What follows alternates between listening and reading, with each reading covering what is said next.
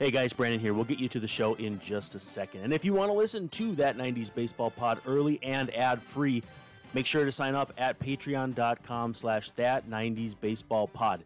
Subscribers at any level get the show as soon as it's created, early and ad-free. Now, for our sponsors, we have eParade, which is reasonably priced, trendy kitchenware. That's EPARE.com. Promo code 10, T90BP10. So that 90s Baseball Pod, T90BP, with 10 on either side. Symbol.app, that's SIMBULL.app, is the stock market for sports. If you use the promo code BENDER, you get a free week of Symbol Gold. Hinterland Coffee in Minnesota is a freshly roasted coffee experience every single week. Monthly subscriptions get 10% off. Go to hinterlandmn.com. 3-Star Sports Cards, you can find them online or in person in Bloomington on Lyndale Avenue or in Little Canada on Rice Street or 3starsportscards.com. And finally, Humility Chains. Royce Lewis's mom, Cindy, makes stylish, affordable chains and necklaces and bracelets that go, the proceeds go directly to the Nigu Foundation to help children fighting cancer. So a portion again of those proceeds go to the Nigu Foundation to help children fighting cancer. More than 20 styles of chains and bracelets are available. They're affordable. They look great. I'm wearing mine right now. I highly recommend them. It's Humility Chains on Etsy. So look up Etsy and then search for Humility Chains. And now, on to your show.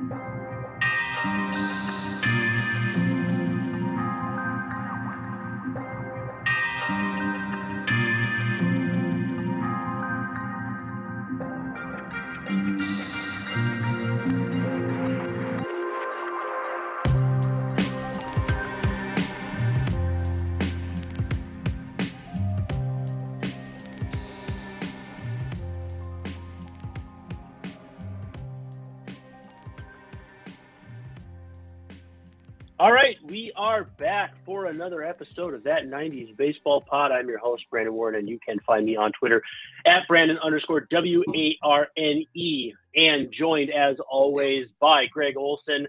You can find him on Twitter at GREGGOLSON. Mr. Olson, how are you doing today? I'm good, Brandon. Nice to see you again. Yeah, some technical difficulties, so I'll apologize ahead of time if this is less than the quality people have grown accustomed to with that 90s Baseball Pod, but maybe it's a throwback to the 90s and where technology was at that point. What we have in store for today is another fun, very special guest. He played with someone by the last name of Greg, 2 Gs.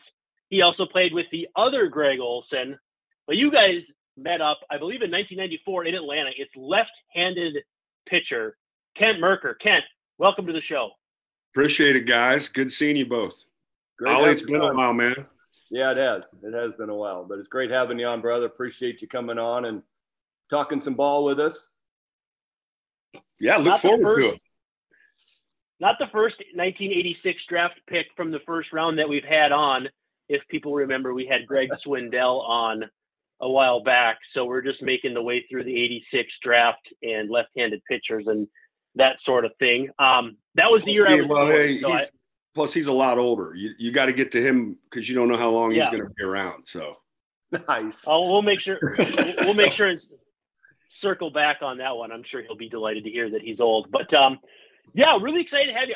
We around here we just talk about stuff that happened in the 90s and stuff adjacent to that. You obviously pitched a lot longer than just the 90s, so we'll have some fun with it. How does that sound? Sounds great, man. And what are you up to now? Look at after that. I'm actually working as a baseball agent. About 3 years into retirement, my agent, Casey Close with Excel Sports, reached out to me and asked if I wanted to come join him. So I've been doing that the last 8.5 years, which has been great. It's kept me around the game without, as well, he'll tell you, without having to do the 6 months away, 8 months away from the family. It still allows me to get out there, see some games, talk baseball with some kids, and still spend a lot of time in my own bed. So it's a win-win for me. Perfect world. I'd love to have had you represent me, knowing your background and intelligence and just having you around. Fill me in on this background of intelligence, please. I said background and intelligence. Again, what intelligence are you referring to? You didn't pick up on that in Atlanta that brief time we were together, did you? Because I did the crossword puzzle. I mean, crossword puzzle. Yeah, you did crossword puzzles, and you could answer questions that were directed at you. So I, just assumed. Yeah, that's a good point. Yeah. Now I answer ones that aren't even directed at me. Times have changed. All right, I got to ask. You got, I think I counted 12 teams. Nine.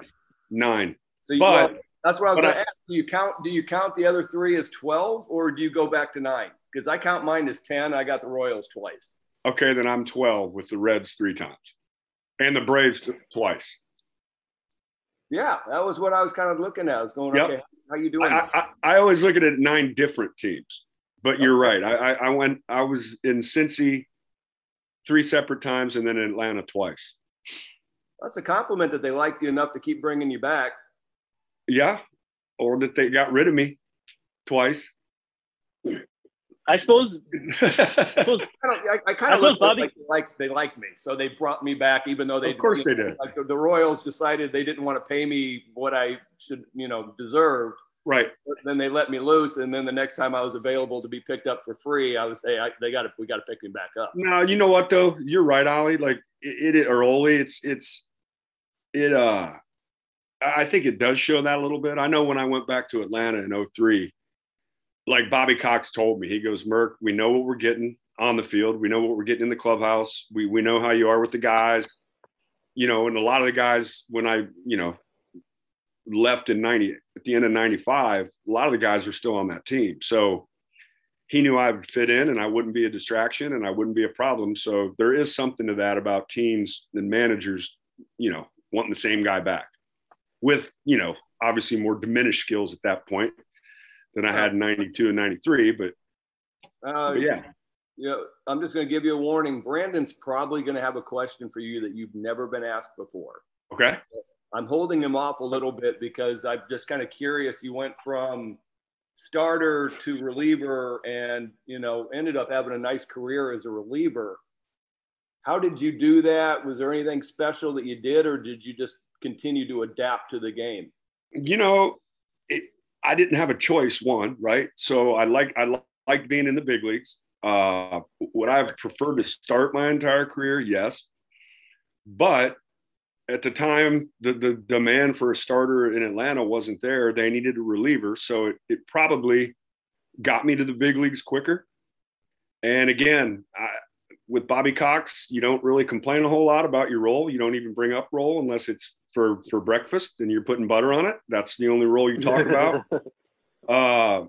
And yeah, I just acclimated, man. And Phil Niekro was the bullpen coach when I first got there. And oh, wow, couldn't ask for a better guy to kind of just, Nuxie, laid back, relaxed, obviously had the pedigree he had, knew everything you needed to know about the game and pitching. And just to be able to sit there, for 3 hours a night and just listen to him talk and ask him questions was a great learning experience for me. But, as far as adapting, I just broke it down simply. Like, obviously your role, you were a 1-inning guy and came in and shut the door. That's kind of how I approached starting, was just go out 1 inning and shut the door that first inning, then go back out and shut it for 1 more inning. So I kind of kept a mentality as a reliever when I was starting. It probably worked less than it didn't work more than it did work. But to me, pitching was pitching.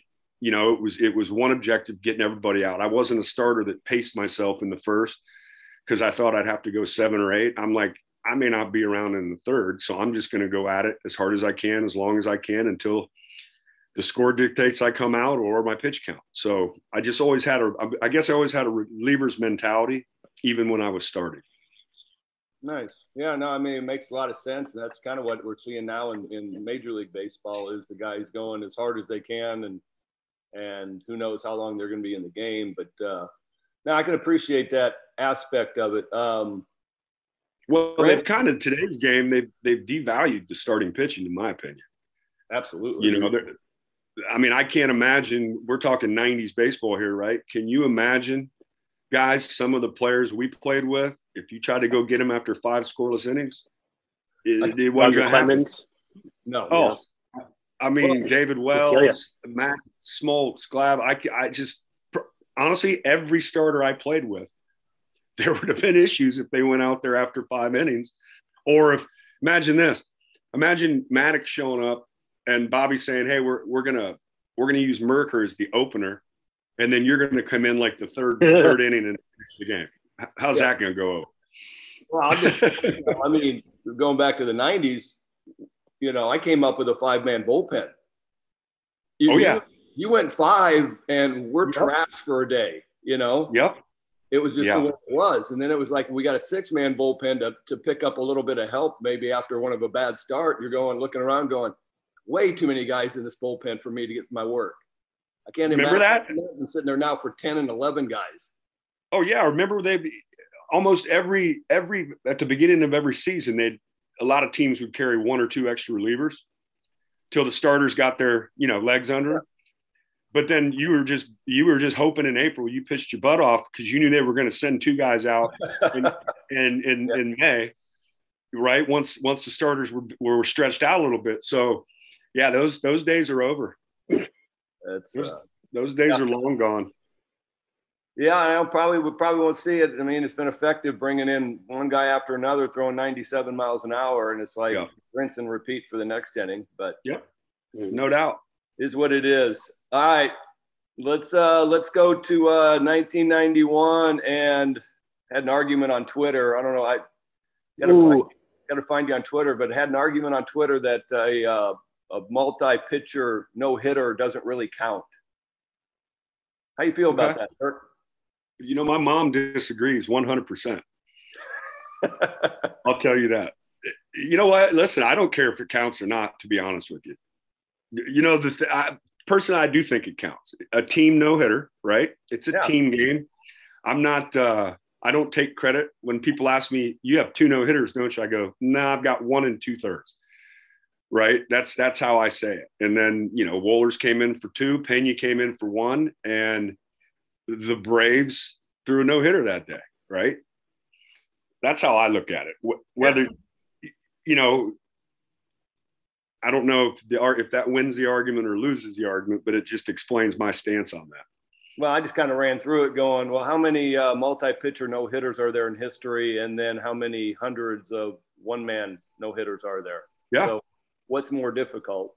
Well, that was actually the first combined no-hitter in the National League when it happened. There was one other one in the American League. Yeah, that was me. That was you. That's right. Yep. See? We had one we had them the same year in 91. Yeah. Right. And you guys had what, 4 pitchers or 5? Bob Malacky got hurt in the 6th inning, and then it was Mike Flanagan, Mark Williamson, and myself. That's right. Yeah, that was 91. I forgot about that. Yeah. So I guess by your standards, then I have 1/9 of a no-hitter. I'm not digging that. Yeah, but you got the most important out, dude. I thought ours was pressure packed with the 2-0 thing, but you guys were 1-0.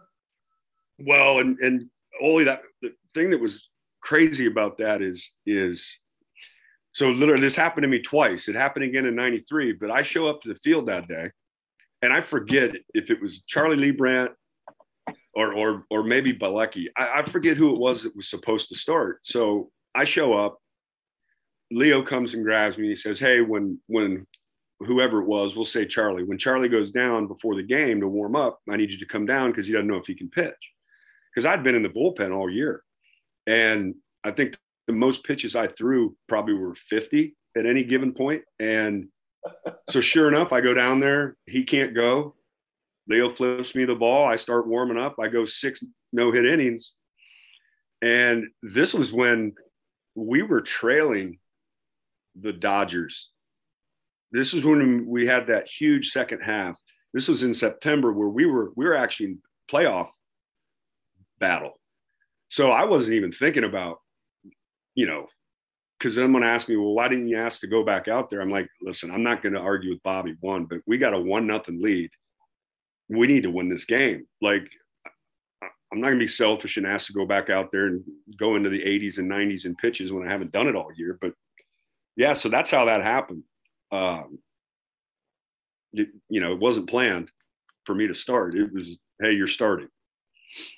Wow. It happened in 93 too. Same thing. Then I went 6 no-hit against the Padres in San Diego and got pulled. Did you really? Well, that one didn't finish up. What happened on that one? Wohlers gave up a hit in the 8th. We ended up throwing a 1-hitter. Yeah. Wow. Crazy.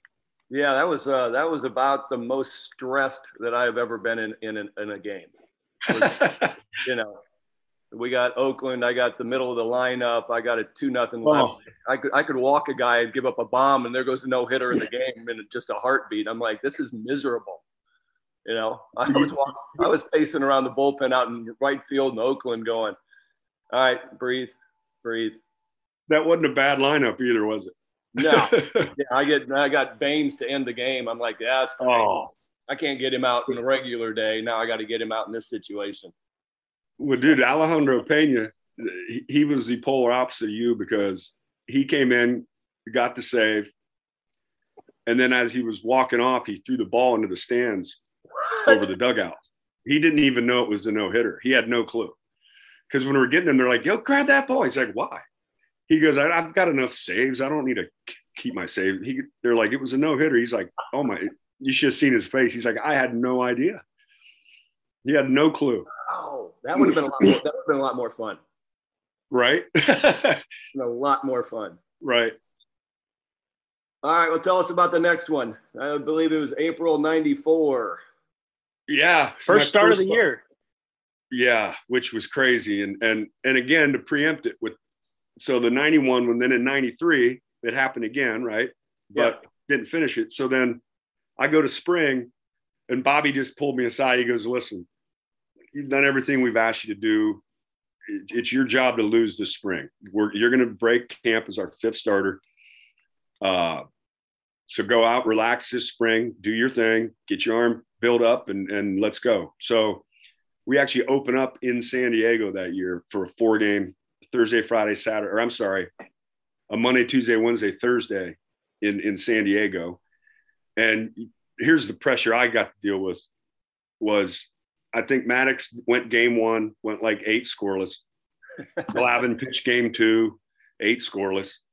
Smoltz went game 3. I think he went like 7 2/3, struck out 12. And then Avery comes in with like 7 scoreless. And we're 4-0 heading to LA. And I'm like, this is great. So I'm going to start Friday night in LA. Really no pressure, to be honest, as far as we're 4-0. But next thing you know, I go through that 6 scoreless again or 6 no hit. And I'm coming in waiting on Bobby. I'm just assuming he's going to come and get me. Same reason. Pitch count got up. You haven't thrown that many pitches in spring training. Yeah. At the time, I think it was 2-0 or 3-0. I just assumed I was done. So I kind of was looking around and Leo's like, you looking at? And I'm like, am I done? He goes, hell no, you're not done. So anyways, they roll me back out there. And I'll tell you the best part of that game, which, LA gets a bad rap that fans show up late and they leave early to beat traffic. Well, I came up to hit in the top of the 9th and Chan Ho Park made his debut. And everyone still thinks Tommy tried to show me up by the first Korean-born Major League Baseball player. But I hit that inning and I got a standing ovation when I came to the plate in Dodger Stadium, which I was like, wow, that's pretty cool, right? That's really cool. And then went back out for the bottom of the 9th. I had to face, who was it? Butler, Piazza and Caros. Nice. And they were on their feet from the first pitch in the night. And I'm sitting there on a visiting mound. I didn't even get standing ovations at home, let alone on the road. So I'm just out there. And honestly, that crowd got me through that because they were more excited than I was. And I was just out there. I was tired, but that momentum, that vibe they gave me just from being on their feet. And you remember that one guy that always wore the hat behind Dodger Stadium, and he had the radar gun? Yeah.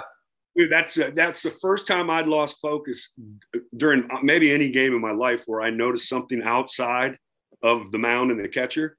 I could see that dude. Every pitch, I could see it. And he was getting fired up. So that was a lot of fun. And actually the best part of it was, so all that goes on, do my interviews, everyone's popping champagne and blah, blah, blah. Well, it's about time for the bus to go. Bobby calls me in his office and he goes, "Hey, great job, Lefty, this and that, blah, blah, blah. Just letting you know, we got the off day Monday. So I'm going to skip you to keep the other 4 guys on their normal turn." So I didn't even get to make my next. I threw a no-hitter and got bumped. Think about that. I got bumped. That's a tough rotation to. And I couldn't complain. I said, "Yes, sir." Like, what am I going to say? You can't say anything to Bobby. No. What did you get the traditional? Nobody sat near you. Started moving away in the 6th. Everything. They did. Somebody actually. Well, Avery knows me and Smoltzy know me, so they were kind of talking with me because they knew I didn't want to be on that island. Because I'd look at them and say, "Guys, you can talk to me. Don't worry about it. I don't believe in that stuff." Someone asked me if I wanted a coffee because it was kind of cool, and Lemmer goes, "No, don't give him coffee. Don't wake him up." And I'm like I was sleeping through it. And I remember telling Lemmer, I go, "You were right, man. I was in La La Land right there. So just let me go. Don't bug him." But no, it was awesome. And you know what's cool about it? Just the excitement that my teammates had after I completed it. I look at the video, still watch it from time to time, and just to see how excited Fred McGriff was when I flipped him the ball and he picked me up, and like it's just cool to see that your teammates got your back like that and the support they gave. And they made some really good plays for me. Dion made a good play, Terry Pendleton. So it wasn't without some stellar defense, but yeah, it was a fun night. That's awesome. That is awesome. Brandon, what do you got? You've been so patient. Yeah, I'm usually not. When we talk about the pitching that went through Atlanta in that era, we talk about Leo Mazzoni, Bobby Cox, John Schuerholz collecting the guys, and obviously the talent of the guys, yourself included. Was there anybody in the minors that kind of helped round that together that maybe people don't talk about enough, that helped put you guys on a path to becoming, the preemptive pitching staff of the 1990s, at least the early 90s for sure? Well, you mean as far as coaching or? Yeah. Just any sort of mentorship. There's Bobby Cuellar taught Johan Santana the changeup and that sort of thing coming through. So was there any sort of like ace in the hole that Atlanta had that maybe people didn't know about? Because everybody, again, knew Leo Mazzoni was a pitching guru. And obviously you guys, your talent alone stands on itself. But was there a constant in the minor league side that got you guys prepared for what was to come? I think it wasn't one person. So like Smoltzy, Glavin, myself, Avery, we all actually came up with Leo in the minor leagues. He was in the minor leagues coaching all of us. But what Leo did is he had a throwing program that he learned from Johnny Sane back in the day. And so I guess his presence was always in the minor leagues because of the throwing program, which I think most people, at least going through it, would say that it was very beneficial to you for arm strength, arm health. It was more throwing, but it was with less exertion. You learned your mechanics better. You could repeat your delivery more easily because you were more on the mound, more throwing more bullpens. And he had a full minor league coaching staff, pitching coaches and the coordinator that bought into it. So, they say there was a Cardinals. They always say you hear about there's a Cardinals way of playing baseball. Well, there was a Braves way of pitching back then because, and I still think to this day, it's probably, there's still some remnants of it, but we just all came, we all got put on this program, no matter if we were high school kids, college kids, you know, first round pick, 20th round pick, we all got put into this program. I had the benefit of actually having Leo as my AAA coach, you know, to apply it directly. But all the young pitchers, the Millwoods then that came through, Jason Schmidt, all those guys, Jason Markey, all those guys that ended up having good careers, they were all on that program. So I think it wasn't one person, it was a system that guys bought into and saw the benefits. And I mean, I don't know if you know the history of it, but I forget how many starts those 4 guys went without missing a turn, which is unheard of. And if you threw that program out there today, these people would say you're crazy. You're going to blow these kids out because they're pitching too much. What was the culture change, or how did being an Atlanta Brave change? Because you were drafted by basically the Dale Murphy Braves. Again, you were a high school kid, so you weren't at the forefront. You weren't one of those guys that were going to rush through like you were some kind of Greg Olson superstar. But I like that look he gives me. But you know, there were some dark days at the late 80s, and you come up and things turn around. Obviously, everybody knows worst to first, 90 to 91. How did all of that evolve from the time you joined the Braves to the time when you guys really started clicking in 91, or even when Bobby took over in late 90? Because, you know, there was anyone that played for Bobby will tell you this. He trusted you and you could trust Bobby, right? So what we were afforded, which again doesn't happen today, Tommy Glavine was 7-17 his first year in the big leagues, right? John Smoltz was 4-12. Steve Avery was 3-11, you know. So I think I was 4 and whatever my first year. Bobby basically told us, you guys are the future, right? You're as good as anything we have here now. They're getting older. We're coming up. He didn't wait. He wasn't worried about service time and when to start a guy's clock. He wanted to win at the big league level. And he knew the guys had an idea. And there was a lot of position players in this boat too. He knew that this is a good core group of guys. We're going to give them the opportunity and they can learn at the big league level, because we're going to lose 90. You know, we've lost 80, 90, 100 games the last 3 or 4 years anyway. Why not get the new guys up here, the young kids, teach them how to lose, which that's part of playing in this game, right? You got to learn how to lose too. And get them up here, let them get acclimated, and hey, we'll give them their opportunities. If you fail, we're going to give you the ball again. If you fail, we're going to give it to you again. If you keep failing, we're going to start giving it to somebody else. So it gave you enough pressure going to the big leagues as it is. Now you know you're not looking over your shoulder every time you give up a 2-run homer where you're going to get sent down. You knew Bobby had believed in you. You knew the coaching staff believed in you. And you could go out there and kind of relax and just go learn how to be the best version of yourself without the added pressure of being worried about getting sent down and going back to the minor leagues. And I think, and he had a simple set of rules. You show up on time, you play the game right, and you don't embarrass the Braves. Those were the only rules. And it didn't matter if you were a rookie or if you were Dale Murphy. It was the same set of rules for everybody. Everybody bought in.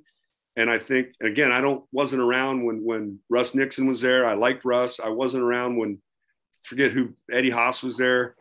So I don't know what the culture was then, but it was pretty obvious what it was going to be with Bobby. We're going to play the game right. We're going to play it hard. And you guys are going to get an opportunity to learn up here. Don't embarrass yourself. And that was basically it. And again, it was an awesome job. You didn't want to lose it. So you did everything you could to make sure you were on that roster. How quickly in 91 did you guys know you had something? Probably September 29th when we clinched. Oh, man. No, I mean, it was one of those, I'm telling you, we trailed you have to look this up, but I want to say we trailed, and I could be making this up, until the last day of the season.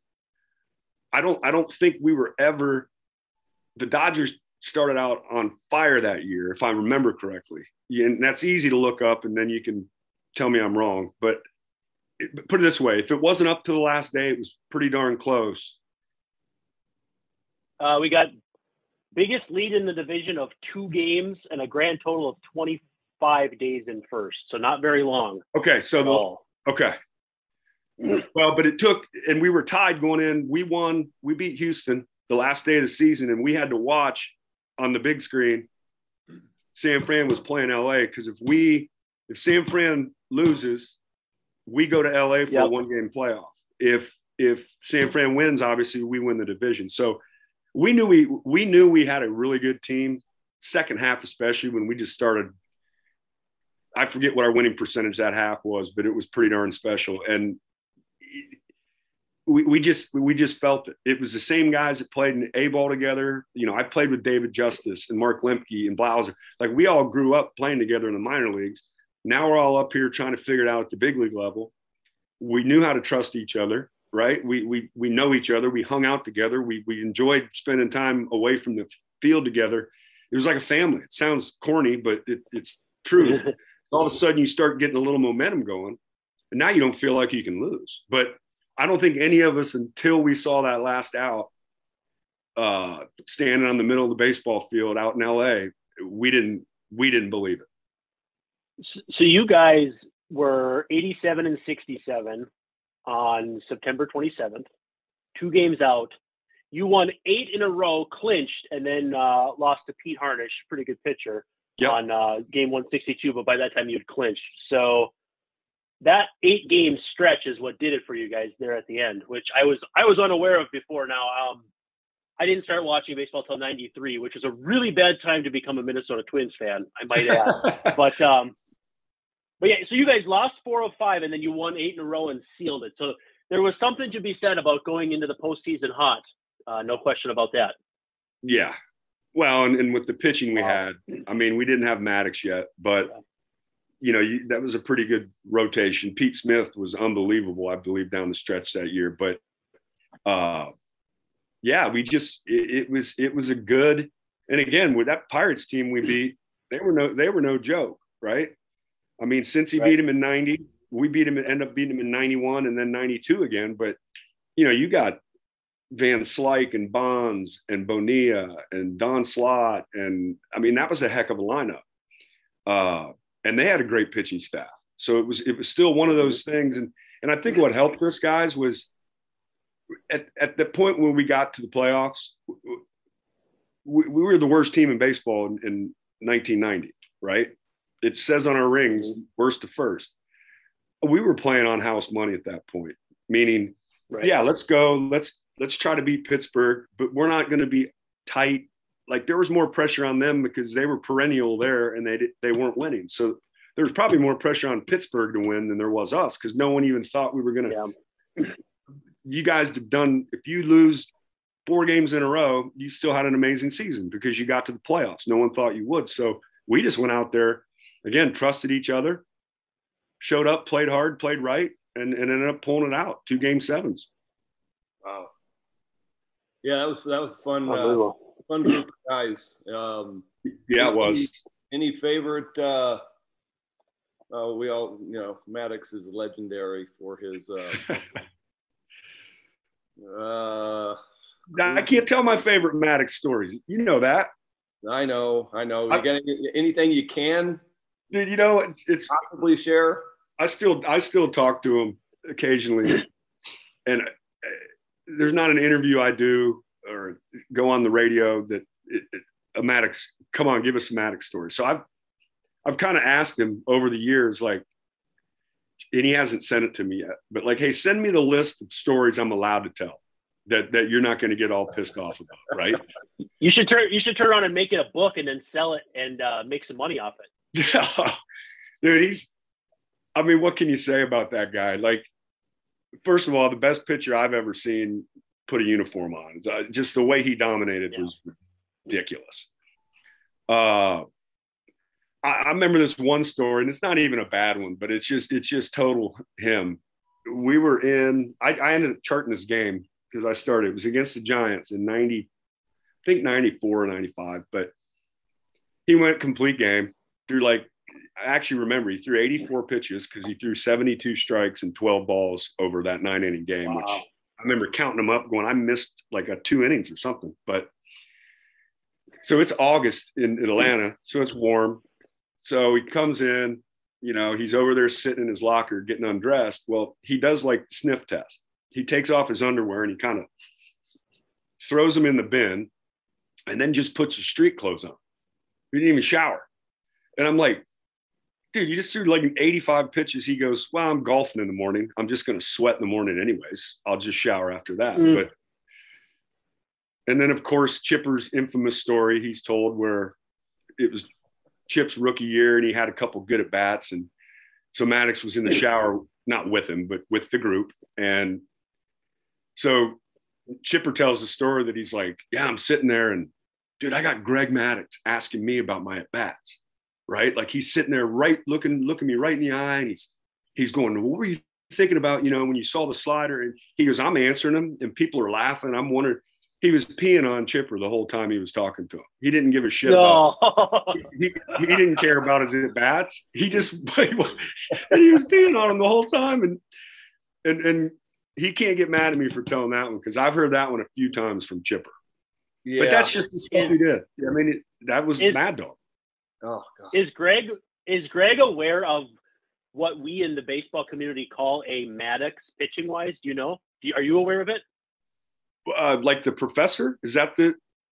No. I mean, if you pitch a complete game shutout with under 100 pitches, that's colloquially. I can't say that word. Yes. It's known in the community as a Maddox. Oh, really? Maddox. Yeah. So I don't know if he knows about that, but I'll bet he doesn't.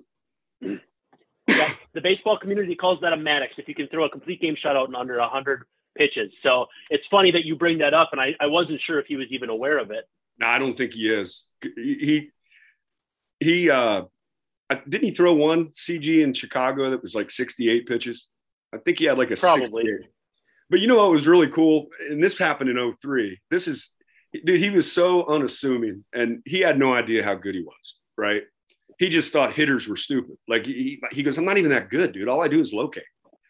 If you want to be a smart pitcher, just locate your pitches. And I'm like, we all try that, dog. It's just not that easy. But he, I remember in 2003 when I got traded back, I got to pitch I think 7th or 8th inning. And I didn't even realize what was going on, but he broke one of Cy Young's records. And I'm like, that's the level he's gotten into. But think about this stat. This is the craziest stat, will never be repeated. He won, it was his at least 15th win for the 17th consecutive season. Think about that, where he won a minimum of 15 games. And Cy Young had the record at 16 seasons. Doggy won his 15th. And that broke Cy's record of most consecutive seasons with at least 15 wins. And what's that? That shows you that just goes to health, right? Because you can't miss a couple starts and still plan on winning 15 in baseball. That's unbelievable. That is unbelievable. I did not know that one. I was in that game, and I'm glad I didn't know. I'd have been the one that coughed up the runner too, and now all of a sudden he ties Cy Young. You don't want to tie Cy Young. You gave him the Alejandro Pena treatment there of flipping the ball into the stands and everything. Yeah, exactly. Oh God. When you look at all the players who went through Atlanta in that 10 to 12, even the entire span of your career, I feel like not many teams had more characters. You talk about each of those guys. You talk about Chipper. You talk about, for better or worse, John Rocker, Jeff Francoeur. I feel like Atlanta fans were not only blessed by good baseball and a national network on TBS, but they had guys, Andrew Jones, they had guys who kept it interesting too. Well, and that's the type player Bobby wanted in his clubhouse, right? It's not, when you talk about, and now in my business, when I'm talking to scouts about, draft picks, one of the biggest things they look for now is character. Like, they know they've got a good fastball. They know they've got all the stuff that's going to play out on the field, but they want to know what kind of guys they are. Makeup. I remember this story, Bobby Cox, and I want to say it was 93. Sherholtz had a chance to get Bonds for the remainder of that season. And Bobby goes, I don't want him around my young players. And we ended up getting McGriff instead, which ended up working out just fine. But Bobby, I almost think the character isn't, the guys are good character guys before they get there, right? Mm-hmm. Because that's the type player John would go after and Bobby would want around on his team. Even like guys like Ole, great guy, fit perfectly when he came over there. Like didn't skip a beat. You know, you can't say that about every player. Well, Bobby wasn't ever gonna do anything to jeopardize that chemistry in that clubhouse. And so I think it's some coincidence that there are that many good guys, but I think it's more a matter of just the whole culture in that clubhouse. And it brought out the good side of everybody, the fun side. Guys that may have been a little bit more reserved and quiet, opened up a little bit more, saw the personality. Mm-hmm. And when you're winning, by the way, as much as they were winning 14 divisions in a row, that kind of puts everyone in a good mood as well. But you get the right players, but he got great character guy. And again, it goes back, and I'll harp on it. It goes back to Bobby's simple rules of play the game right, play hard, and don't embarrass the team, right? He treated men like men. He didn't treat us like boys, and he got the best out of all of them. You know, I got there in '94. I found out when I got there in spring training that they had tried to trade for me in '93, and didn't work out, obviously. But you know what? It always felt like to me. We could have used the '93. Yeah, that would have been a lot of fun.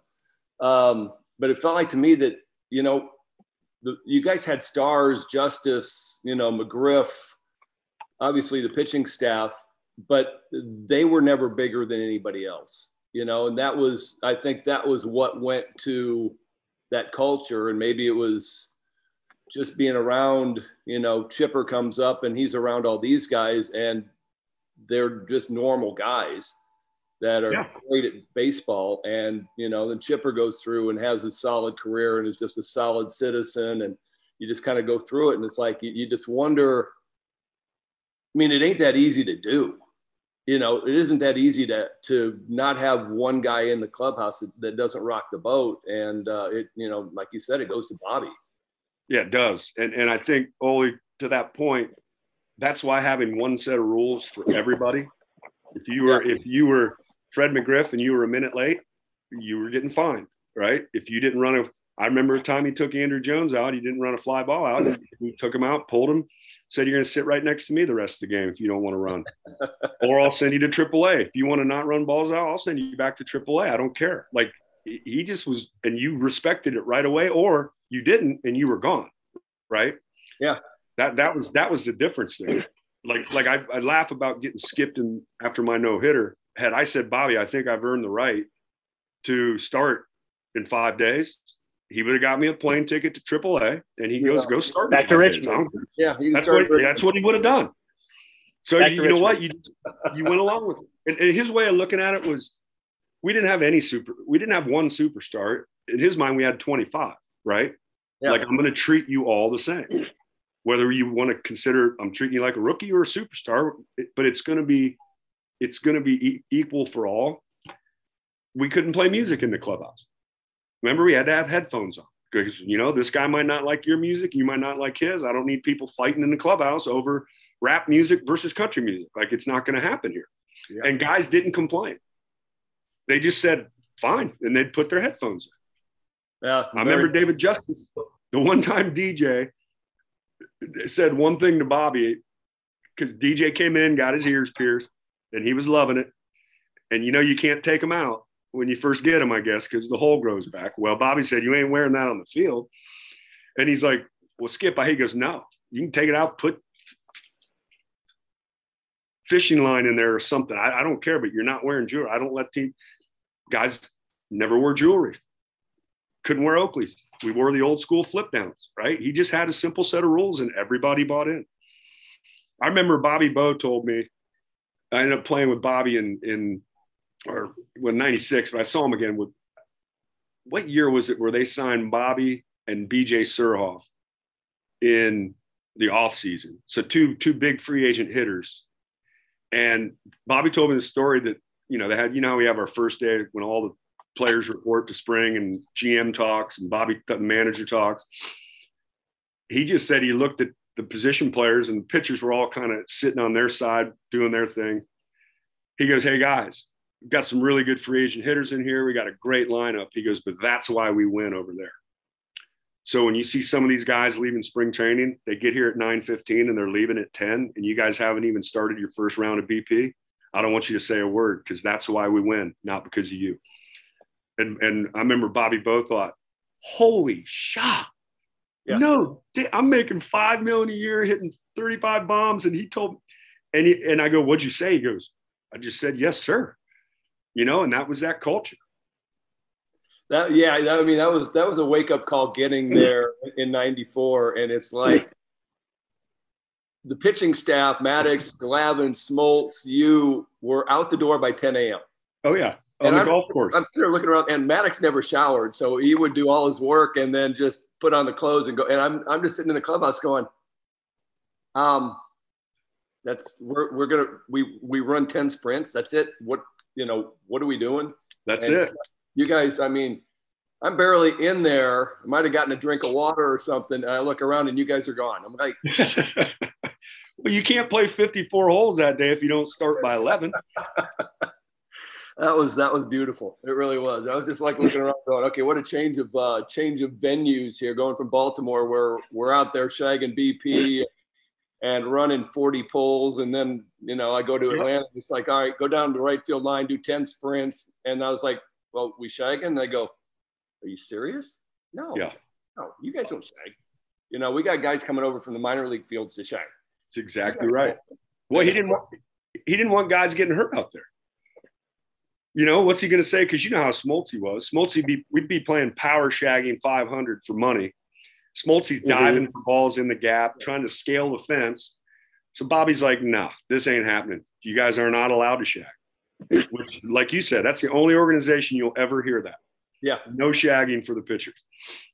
Can you walk us through the personality differences of Smoltz, Glavine, Maddox? Because I have to believe, everybody views them as the trifecta, but they had to be completely different. They all completely different. Doggy was, I won't say the funniest of the three. Smoltzy was hilarious as well. But as far as pitching, Doggy was the professor, right? Like he went out there, he had a game plan, he executed. He very seldom, if ever,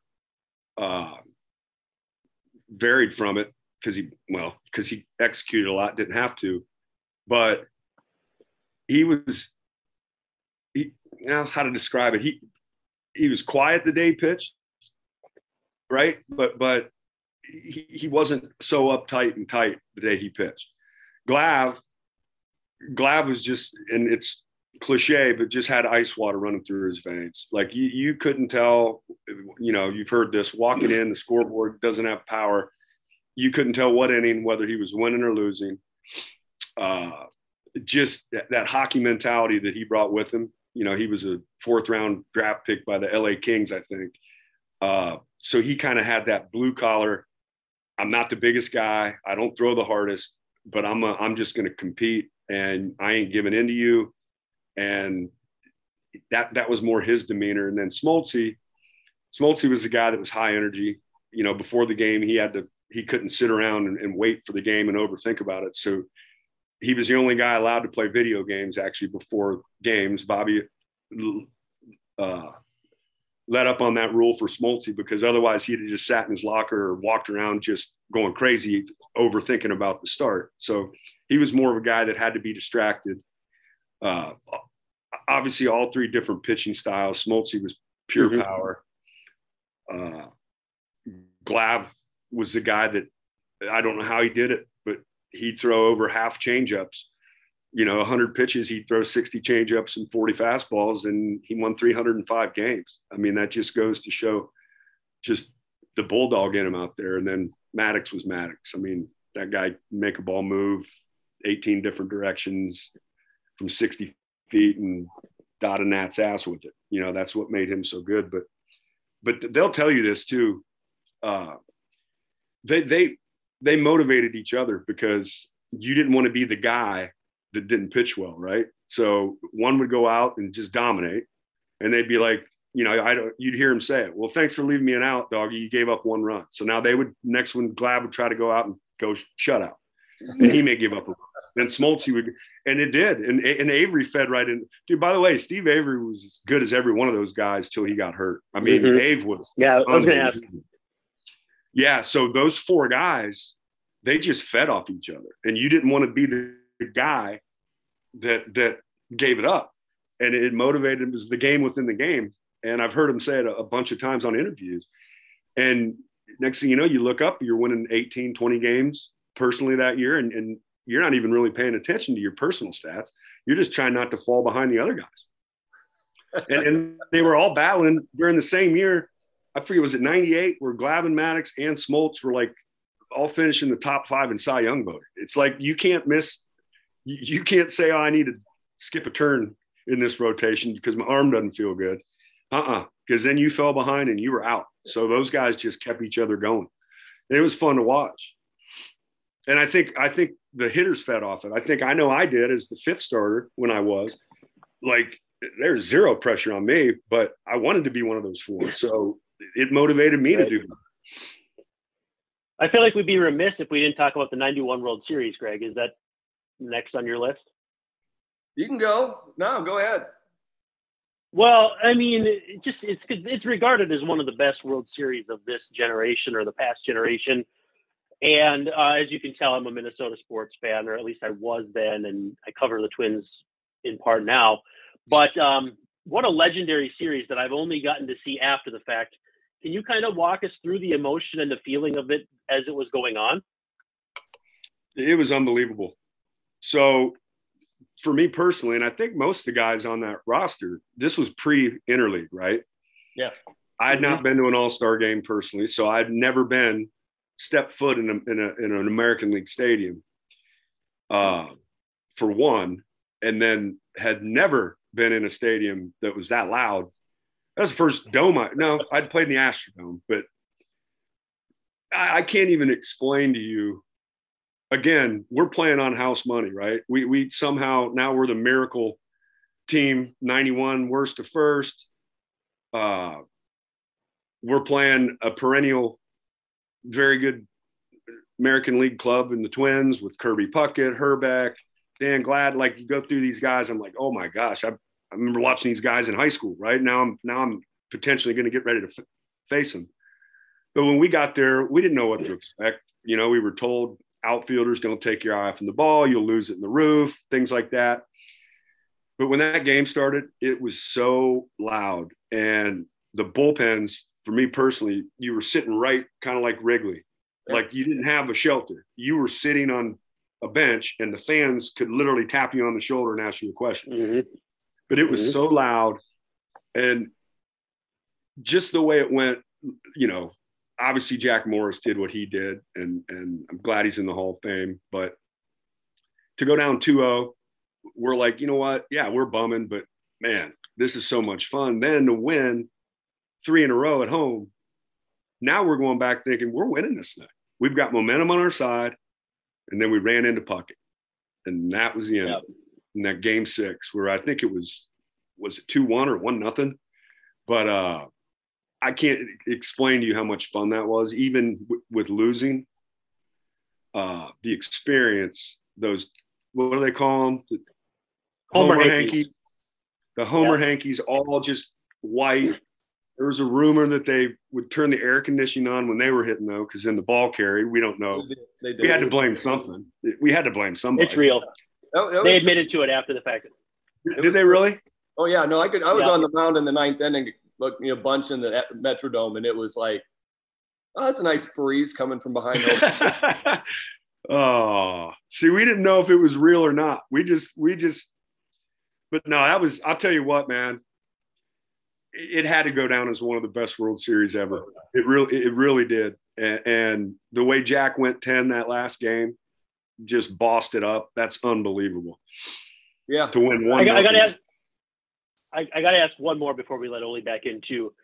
You played with Deion Sanders. What was it like playing baseball with Deion Sanders? It was awesome, man. I got to play in Atlanta. And then when I went to Cincy in '97, my first time in Cincy, Dion was there. Oh yeah, dude, Dion was one of the best teammates. I don't know anyone that you would ask that played with Dion wouldn't say he's one of their favorite teammates. The guy knew how to have a good time, knew when to be serious, played the game hard, loved to win, was an amazing competitor. People don't know about Dion because they saw him, at Florida State in his interviews in the fur coats and all that. He was just a marketing master. The guy didn't cuss. He didn't drink. He didn't do drugs. He wanted to play cards. He wanted to play these silly games, Tetris. We had rock, paper, scissors competition, just stupid stuff, right? But he was unbelievable to play with. And I tell you what, had he played only baseball, would have loved to have seen what he could have accomplished because he wasn't afraid to put the work in. And nothing more exciting. I didn't get to see Bo in person do it, but nothing more exciting than watching Dion hit a triple. Like, it was just unbelievable to see how he'd pick him up and put him down and was just standing on third base. He could play. He could get on base. He could walk. He had an eye at the plate. It wasn't just, hey, this is a spectacle. This guy can really go. And I suppose defensively, the speed alone would make him at least respectable. Yeah. Well, and if he had 12 months a year to devote to just, who knows, sky's the limit with that guy. And he had some pop too. People don't realize he hit better on the field than he did on the football field, right? Reputation wise. Probably. He'll be the first to admit it too. But you know what he told us? Because I remember a lot of guys would be like, you know what, Dion, man, honestly, I had a bad read on you before I met you. He goes, everyone does, Merck. He goes, it's on purpose. He goes, you notice all these fans or wherever they were, he goes, half of them are here because they hate me and half of them are here because they love me. He goes, but they're here. Yep. I said, you're right. Genius. He's a genius. He's a genius. Yeah. No, we're seeing that now at where he's at coaching football and at the Aflac commercial with Saban. It's like doing pretty well. He's a businessman and he's done a really good job of it. Yeah. Wow. Merck, we've had you for about an hour, brother. Wait, what's the question that you said Brandon was going to ask that I've never been asked before? Well, I was hoping I had touched on some of them. I do have we could do a little Kent Mercker trivia to let you go. That's fine. Or not really. No, that's fine. All right. I have your head-to-head numbers with batters pulled up. Oh God! It's all in good fun. I already know one of them. It gets a little painful, Merck. There's a couple guys that I got gotten on, and I was like, going, what? What batter did you face? I already know the one. Most plate appearances. Oh wow! 42. It's 42 plate appearances. All right. I know Bonds is close, but 38. I'm gonna go with Tony Gwynn. 42. Tony Gwynn. It goes Gwynn, Finley, Biggio, Bonds, and Grace. So that's a pretty that's a who's who of 1990s ball players. Yeah. Wow. And notice they're all in the Hall of Fame, and I'm not. Well, it just means you're a good.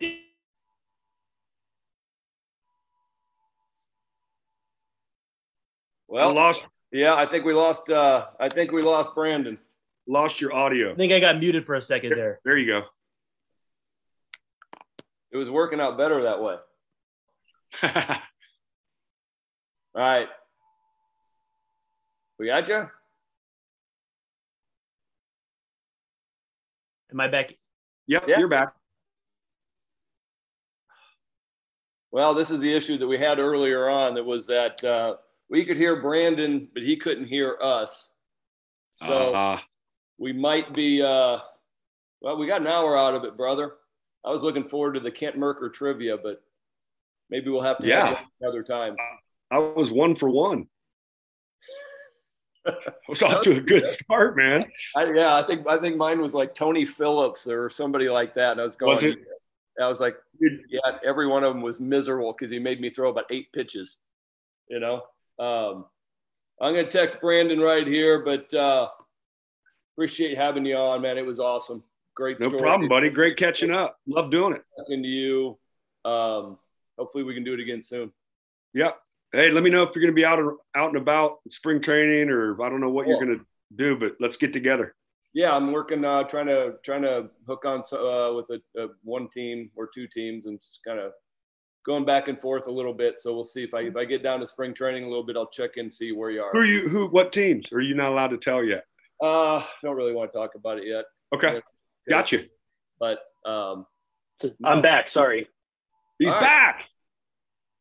I was getting ready. I think you get closing us up. Okay. Well, I hope it's still recorded. So I'll go over the last ones. We'll let you go. 14 hits. One guy had 14 hits off you, the most against anybody. Do you know who it was?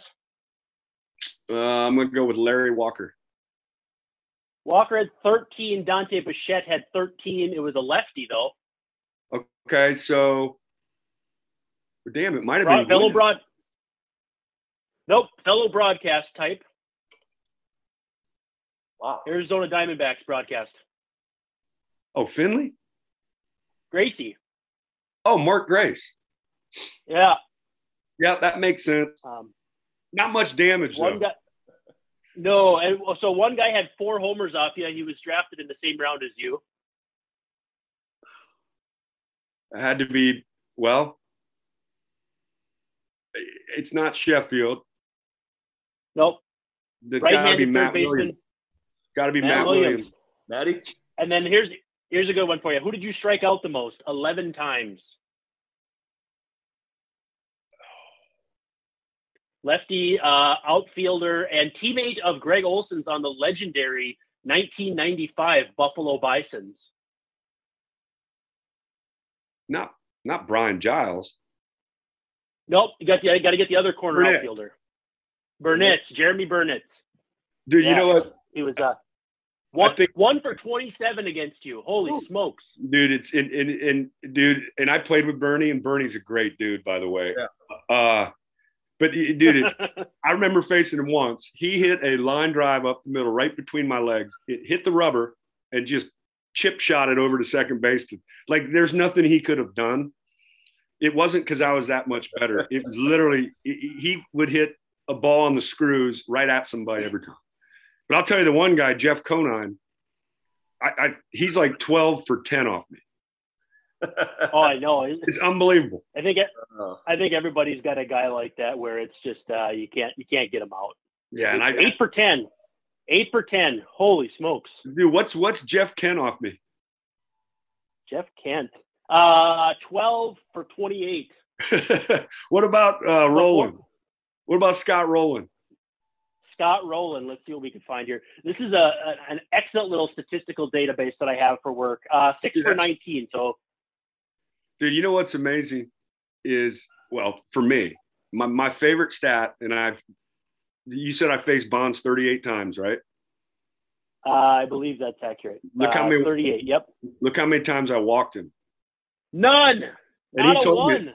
He told me that. Oh, he has a 263 on base and a 270 average. You literally got him for a sac fly or something to mess up his averages, because he's got a lower on base.